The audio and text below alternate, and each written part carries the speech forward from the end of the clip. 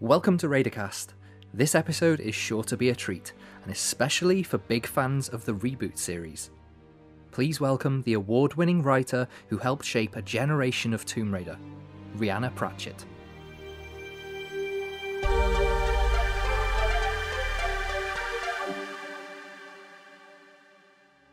Rhianna Pratchett, welcome to Raidercast. Thank you for having me on. Thank you so much for taking the time to speak with us today. Very, very excited to chat about some Tomb Raider with you. Yeah, me too. It's been a while since I talked about Tomb Raider, but I'm always happy to talk about Lara and her adventures. Wonderful. For a little bit of an introduction, for some of the listeners who might not know too much about who you are or your relationship with the series, please could you introduce yourself? Okay, well, my name is Rhianna Pratchett. As you said, I'm a writer and narrative designer for video games, comics, film, TV, short stories, novels, pretty much everything, really. I've been working in the games industry for over 20 years. And what we're talking about today will be the work that I did on the reboot of Tomb Raider in 2013 and its sequel, Rise of the Tomb Raider, which came out in 2015.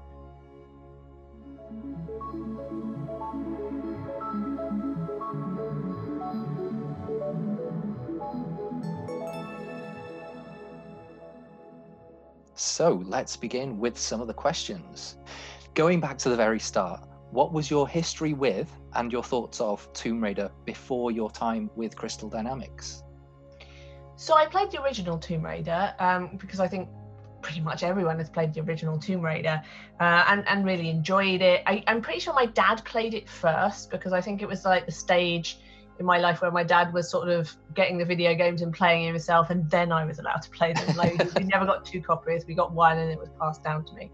And then he spoiled the T-Rex coming around the corner in the valley moment because he was so excited about what had happened that he came in to tell me all about it. Oh, amazing. Which is very sweet, but it ruined it slightly. And so, yeah, I played the first game. I think I played a little bit of the second game, and I think Dad, I think he maybe finished 2. I don't know if he played 3, but he used to talk about the computer games he played in interviews, and he'd say things like, oh yeah, I've had many happy hours following Lara Croft's bottom around. Don't sexualize Lara, Dad, don't, that's just weird. No. So I think he played it for a little bit longer than I did, and I think I just sort of I wasn't a big fan, as I've talked about, of the marketing of the original Lara, and it kind of put me off as a younger gamer.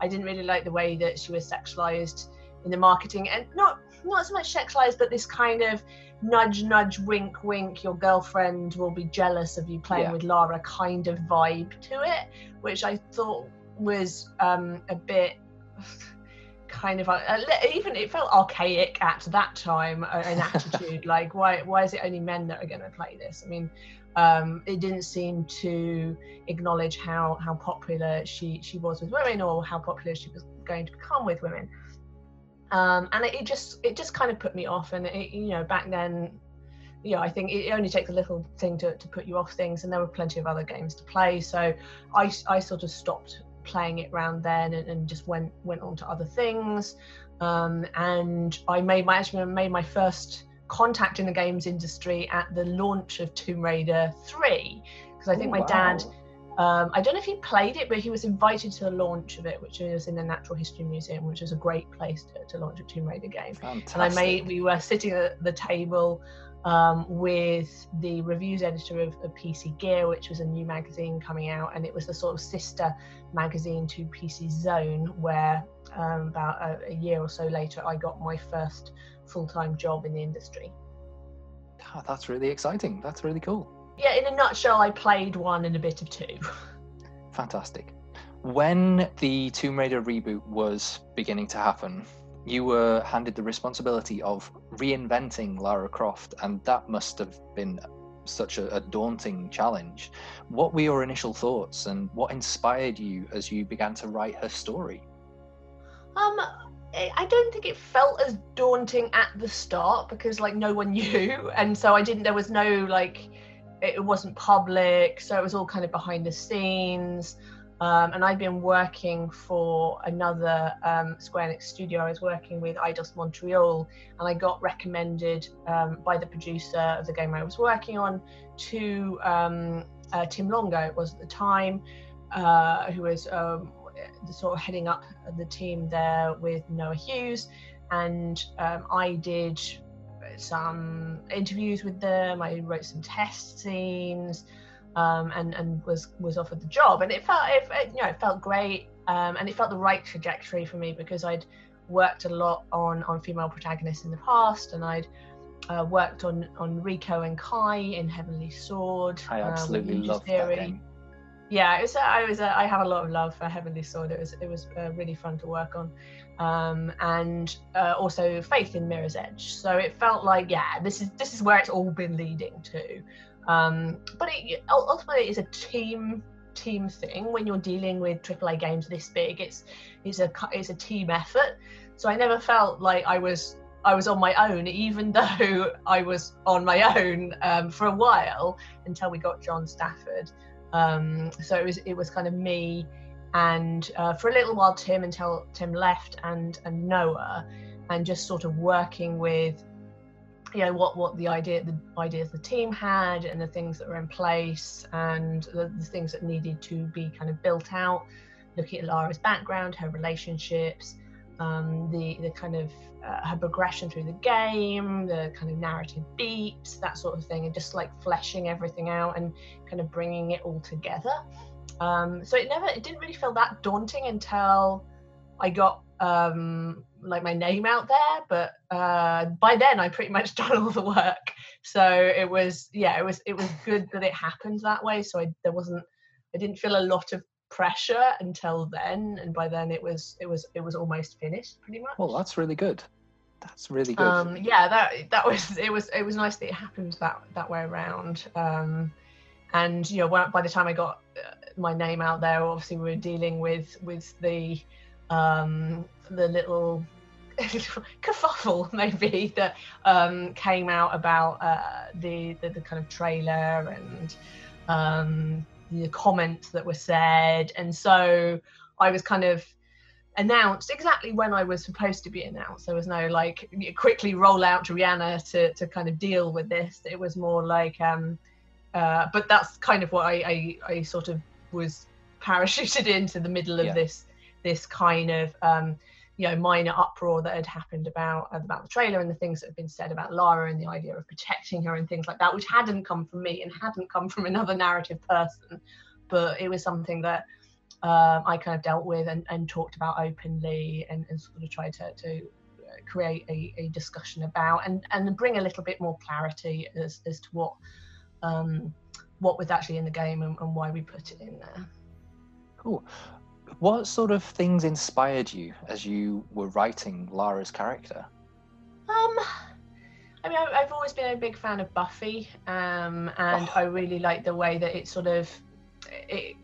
kind of deals a lot with the hero and the human in Buffy, like what it means to be a superhero when you've got friends who aren't superheroes and they have to rely on you and you're always the one that has to save them. Lara's not a superhero, but she is kind of. She's like a half superhero in kind of gaming terms. She's got a fierceness about her. Yeah, I really liked sort of digging into that, and there's a lot of drama and conflict, and also she was quite young. She was only 21. It was her first expedition. I could kind of play with the naivety that you have in that age, and how that you feel like, you know what the world is like, and then you kind of get into the world and it's very different.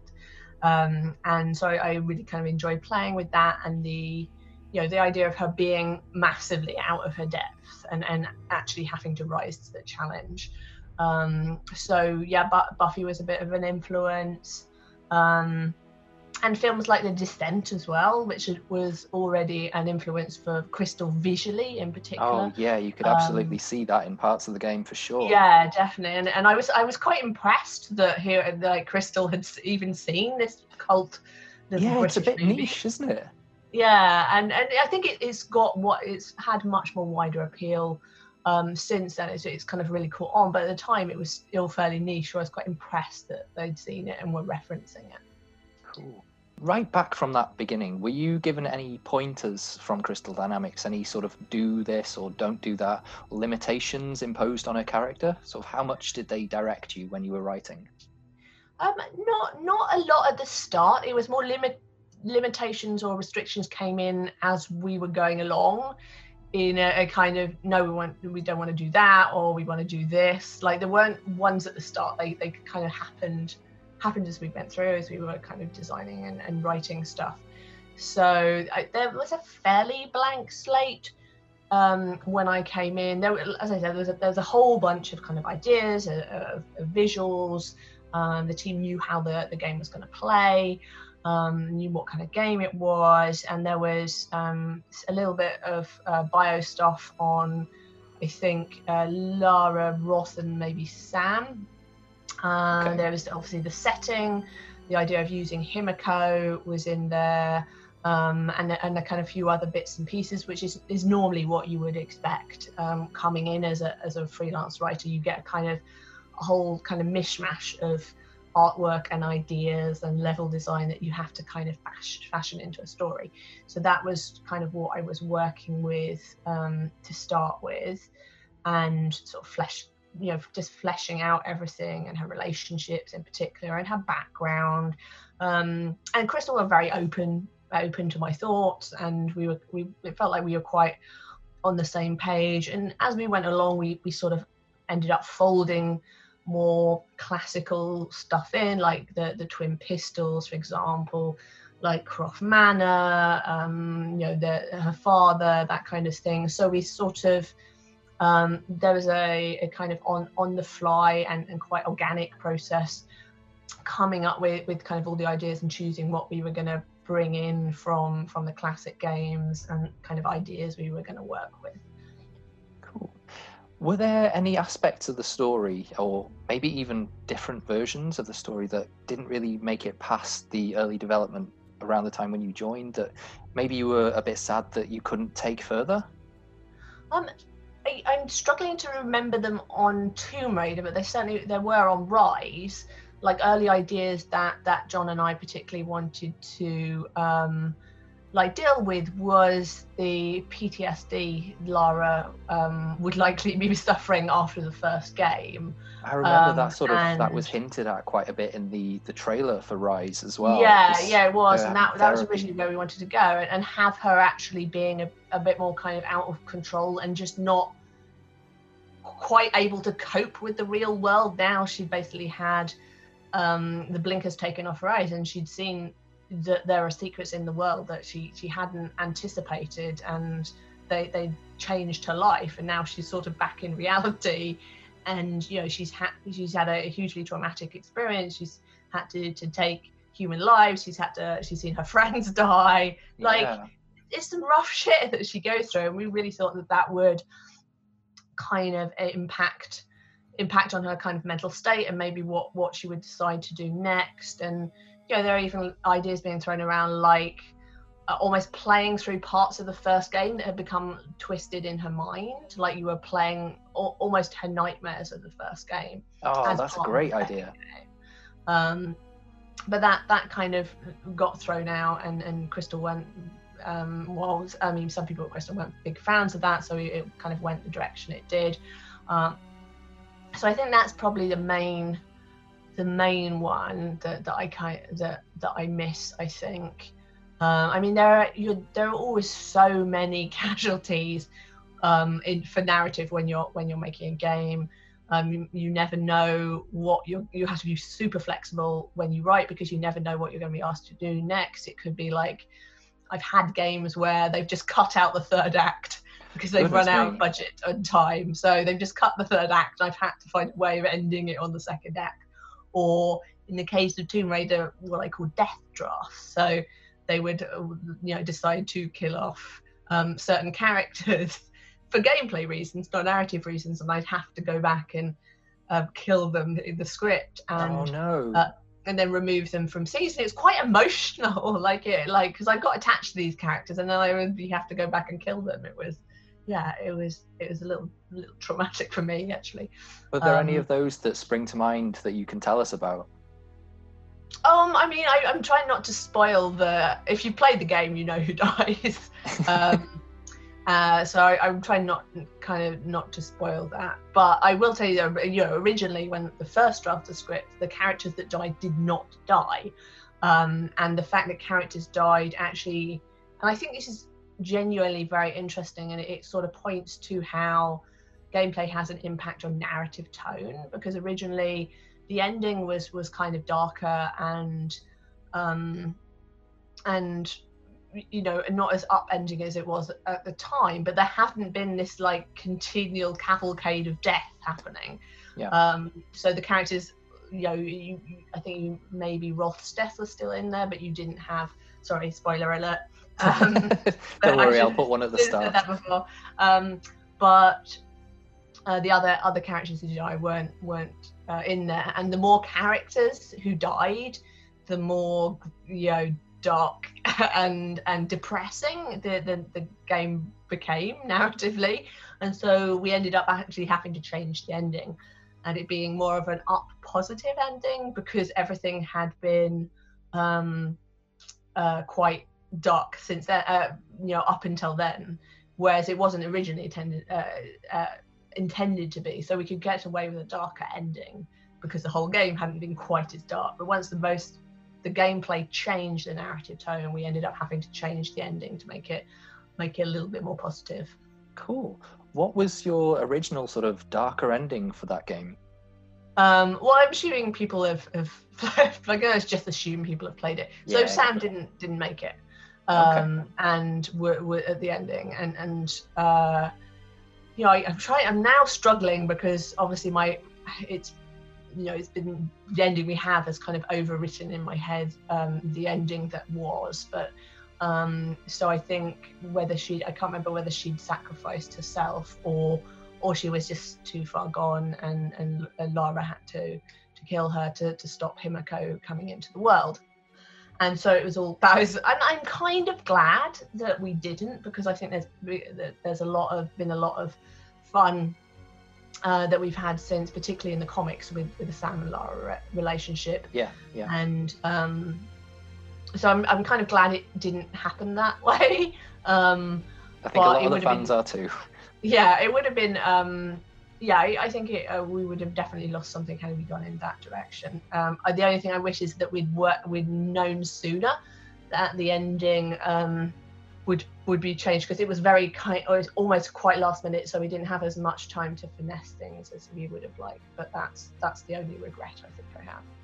Talking a little bit about Lara's character for the reboot, a wonderfully famous line from that game was, "I'm not that kind of Croft." So for you, what was that kind of Croft? What are the fundamentally important facets of her character, and the ones that you wanted? This is going to spoil things a bit. I didn't really know at the time I wrote that line. So I wrote that line in my audition. And I think I had in my head that, the sense that I can't remember, it may have been in her bio that her dad had lots of archaeological adventures. And so, and I kind of wrote that line as a kind of almost off the cuff line. I think it's a brilliant as part of this, before I'd even got the job, and it was one of the lines that actually, I don't know whether it survived because they particularly liked it, or it survived because it was already written, and I think they made it into the demo, and I think it had been made and they were happy with it, so it sort of survived. It survived right through to the end game. So yeah, when I wrote it, I didn't have a great sense of meaning, just like it felt realistic for how Lara was feeling at the time, what little I knew of her father. It's the same with I Hate Tombs as well, which was just meant to be a throwaway, silly, ironic line that was written for a little trailer. And it suddenly gets carried through to the main game. So there's always funny little bits like that. I think I'm Not That Kind of Croft it sums that game up so well, because it's basically a blank slate, and it's giving her a launch platform to begin from, and I think it fits so well, and it's probably why I think it's one of the most iconic lines of the game. Yeah, it's funny that it sort of came out in that way, but that's just how things go. And actually, some of the successful projects I've worked on when I've gone on to get the job, it's actually some of the stuff I've written in my kind of audition pieces actually made it into the final game. There's the same with Overlord. There was, I think my audition piece ended up being the intro cinematic to the game. But yeah, I think it was just me kind of grappling for a sense of things, and it just felt right at the time. Cool. How did you go about developing her character between Tomb Raider and Rise of the Tomb Raider? Like, were there any new aspects of the character that the sequel let you write that maybe you weren't sure about in the first game? Certainly in the comics, I got to be a little lighter with Lara's character. So actually going back to what you were saying about things I wasn't allowed to do. I wasn't really allowed to be funny. I wasn't really allowed to kind of do the witty one-liners and things that Lara is known for, and I kind of missed that because I love doing that sort of thing. It's the kind of more somber Lara is not a choice I made or how I think people have often flagged it up as something they miss. I enjoy doing comedy stuff. I wrote all the Overlord games. It's something I love doing. Yeah. But Crystal were kind of quite firm on they didn't want the witty one-liners. They didn't want the kind of sassiness because they felt that it suggested too much confidence, which I understand, which I get. So it suggested that she was too confident, and she wasn't confident. So so she gets a little bit more confident in Rise, and I had a blast writing the comics. In all honesty, obviously Gail Simone wrote the first arc, and Gail and I did the second, and then I did the third, which actually rolled into Rise. And because I was also working on Rise at the time, I knew what was happening in there. So if there's you see Constantine in the end of the comics, things like that. And so that was really fun to do, and I got to have more it was more the Lara I think I would have liked to have put in the game. Like it was a little lighter.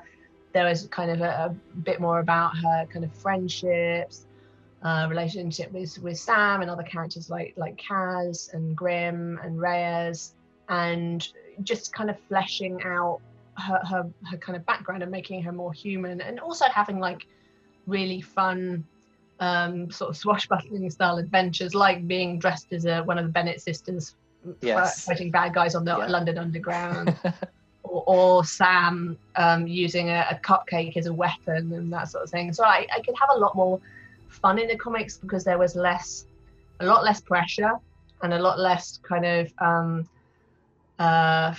feedback to consider. So I probably had one or two people giving feedback from Crystal on the comics, whereas with the game there's like layers and layers of people giving feedback from the team, from external contractors, from publishers, and what have you. So it was kind of, I had more freedom with the comics to do the things I wanted to do, and that was delve into kind of her backstory, her relationships as well, but still do really fun stuff like the obstacle course in the British Museum that she runs at the start of my arc, and I really love that. And I went to the British Museum with a camera, and I photographed like, okay, I think she could those are where the stats, so it's drawn. That's such a fun trip. I gave the artist photographs of like, this is the route she's going to take through the museum, and I gave the artist photographs of where the statues were, where she was going to bounce off a crypt, that sort of thing. So there's real serious research that went into that start scene, and that was kind of really, really fun to do. And I really love the cover for that comic because she looks happy and she's Yeah. grinning, and she doesn't often look that happy. So that was, I had a lot of fun with that. There's one thing that I will always remember loving about the comics, and it's something that I think is only briefly mentioned as maybe like a little throwaway line in, I think it's in the reboot game itself, when Roth mentions to her about when she was young and training in Snowdonia and on Snowdon. Yeah.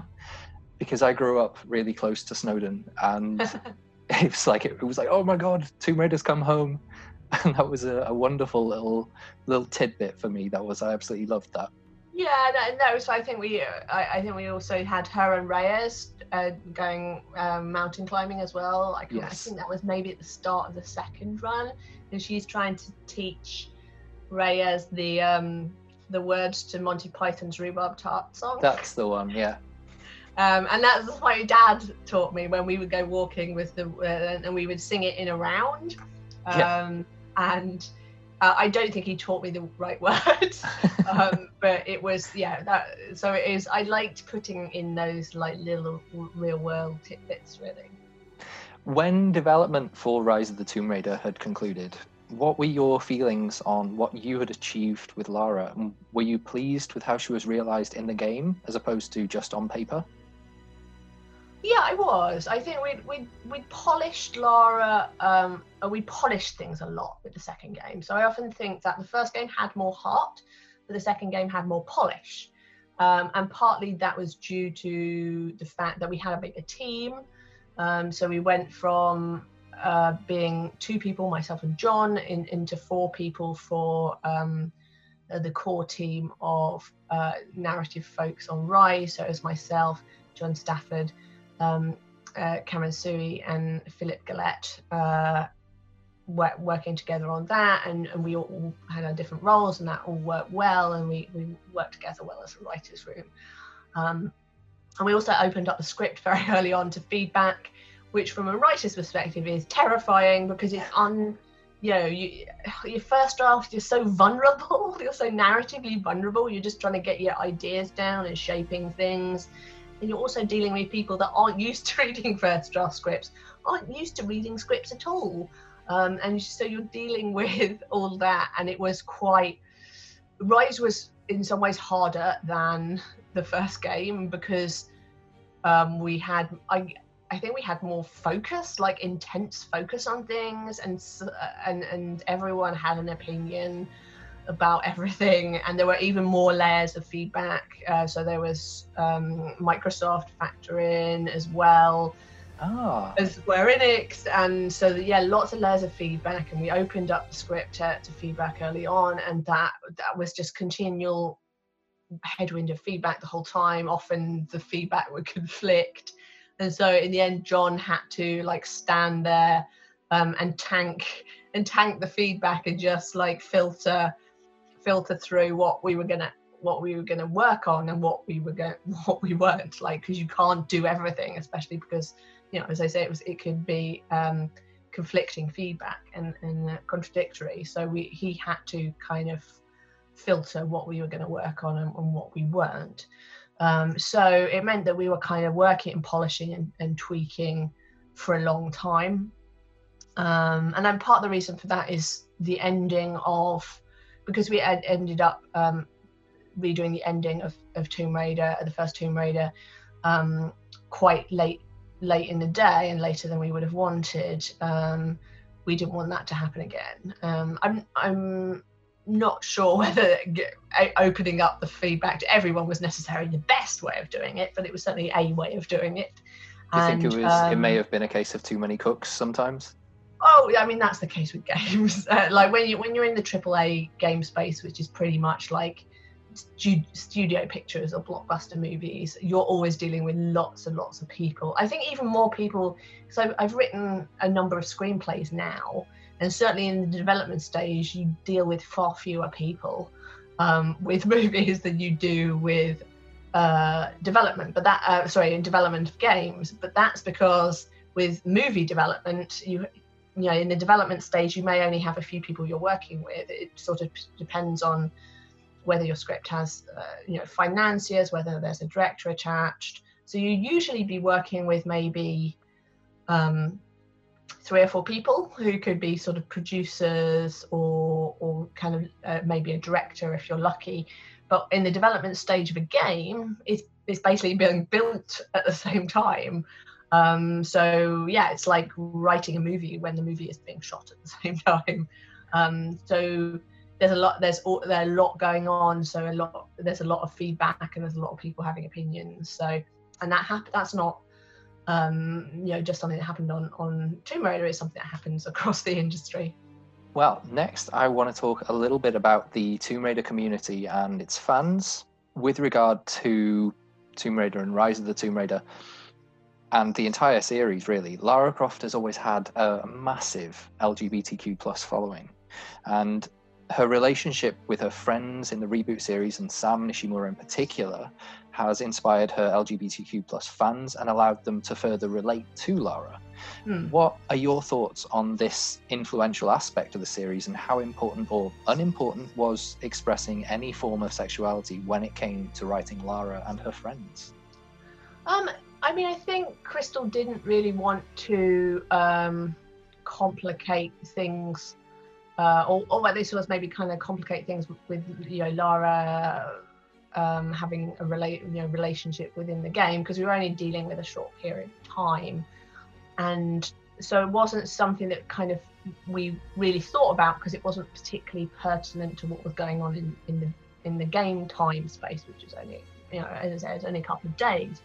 And I only really started thinking about it, I think, when I did the interview that became infamous, where I was talking with another LGBTQ journalist, and we were just having a discussion about that kind of representation in games, and it was all like very casual, and I sort of said, yeah, I would have loved to have made Lara gay, but and then I had to, and I said to him jokingly, oh, that's going to be a headline, isn't it? And I think he said, oh no, we're not Kotaku, and then it became the headline, and that was a little bit difficult for me, because it wasn't, it was just a tiny part of the conversation. It's absolutely true, but it's sort of the way it got framed was almost like I'd come in wanting to do this and had been crushed by evil Crystal, whereas it hadn't been much of a question for them at the time, and it was more like, yeah, I was completely open to it as a writer,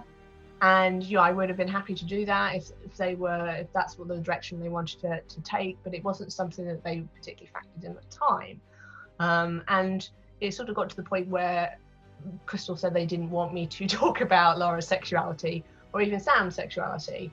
And I kind of had to adhere to that, but I did take notice of that, and how kind of meaningful it was to people in the shipping of Lara and Sam, and so I kind of did what I could. So I put a kind of openly gay character into the comics, in Kaz, who is Alex's sister, and I also have taken that realization that representation is meaningful to people on a really significant level into other things I do. So when I wrote the story for Attack on Titan, I had two lesbian teachers who were secret flying machine inventors who were building this flying machine under their classroom, and things like that, and so I've become a lot more aware, I think, of representation and how important it is to people since that, and I've tried to sort of take that knowledge forward with me in the stories and characters I build. That's really cool. Have any fans approached you and talked to you about the impact your writing has had on them in terms of their sexuality? Not specifically. Well, I do, or even how it's helped them. Maybe one, actually. I do have a friend who started reading shipping Sam and Lara stories, and sort of realized that she was gay.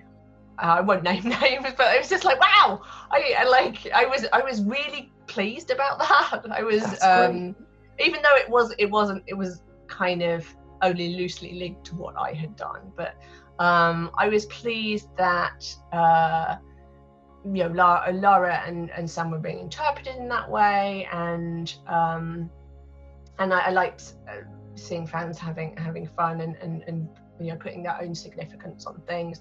But yeah, I do know one person that was kind of affected by the larger kind of fan fiction community and realized that she was gay, which I think really she suspected for quite a while, but that it had an impact on her. So that was very cool. And hearing stories about how people have been affected by playing through Lara to change their life in some way for the positive, whether it's getting out of difficult relationship situations or really dark places, or even like going to the gym, and Lara certainly motivated me more to go to the gym. Hearing those stories and hearing that your work has affected someone positively in the real world is just the most wonderful feeling. Like you can't plan for it exactly, but it's just the best thing about what we do when you hear these stories about how people have been affected positively and that you've actually changed someone's life in some small way. It's just wonderful. Winding down towards the end of the interview, just as a recap of your experience, what were your main or top 3 takeaways from your experience at Crystal Dynamics and your experience writing Lara? Ooh, top 3 takeaways. Yeah, I may have to think about that. The importance of a good team around you, I think, is probably number 1. I really had a great working relationship with John and Noah, and then that carried through onto Rise, and I'm still sort of in contact with all those guys, and that it's so important to have people around you that you can work with, that you can bounce ideas off. That's a great thing. You're not sort of doing it in a vacuum. You have other writers there, other narrative professionals, and that is really important.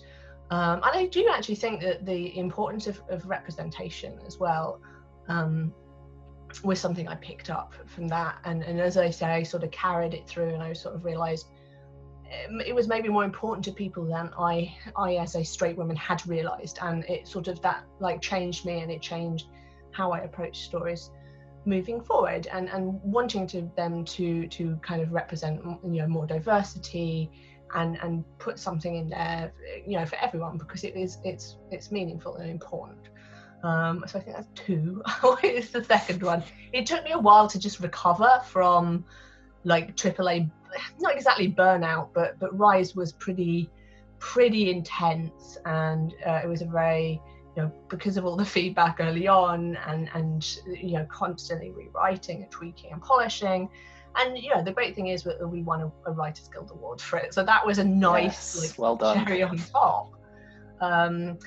And that, so it was sort of I'd say it sort of burnt me out for AAA games for a bit, and that's sort of something I'm only just kind of going into, getting sort of back into again. So I sort of only worked on smaller games, or I focused on my film and TV work. So I think and how much I like writing comics when I get the opportunity, that definitely helped. That was definitely a takeaway, and I had in some ways more fun with the comics because I had more freedom to do things. And I could put my own vision in there a little bit more, whereas on games you're always having to share your vision with other people. That's just how it works. That's just what you have to deal with. So yeah, I think the importance of a good team, the importance of representation, and what was my last point? Whatever my last point was, that was my third one. Okay, finally, if you could send Lara off on another adventure, if you were given complete free rein to do whatever you like, where would you love to send her? Oh, I was thinking about this actually. I think I'd like to delve more into fictional places. Like I'd like her to maybe become more of a cryptoarchaeologist. So things like Atlantis. Because I love underwater stuff. Yeah. Because I'm an advanced open water diver, and I love. Oh wow! So I really love to do kind of, more underwater Lara action, not just swimming, but using submersibles and going into aquatic caves and cities and things like that. So I would like to kind of take it to more fictional places to have fun with. I think that would be pretty cool. So thank you so much. It's been an absolute pleasure having you on. Oh, thank you very much for inviting me. And we wish you all the very best with all of your future projects. And thank you for what you've done for Tomb Raider. Oh, thank you. No, it's been a privilege and an honour. If you enjoy Raidercast, don't forget to like and subscribe. You can find me on Twitter and Facebook at RaidercastPod and Instagram at Raidercast. Until next time, keep safe, keep happy, keep raiding.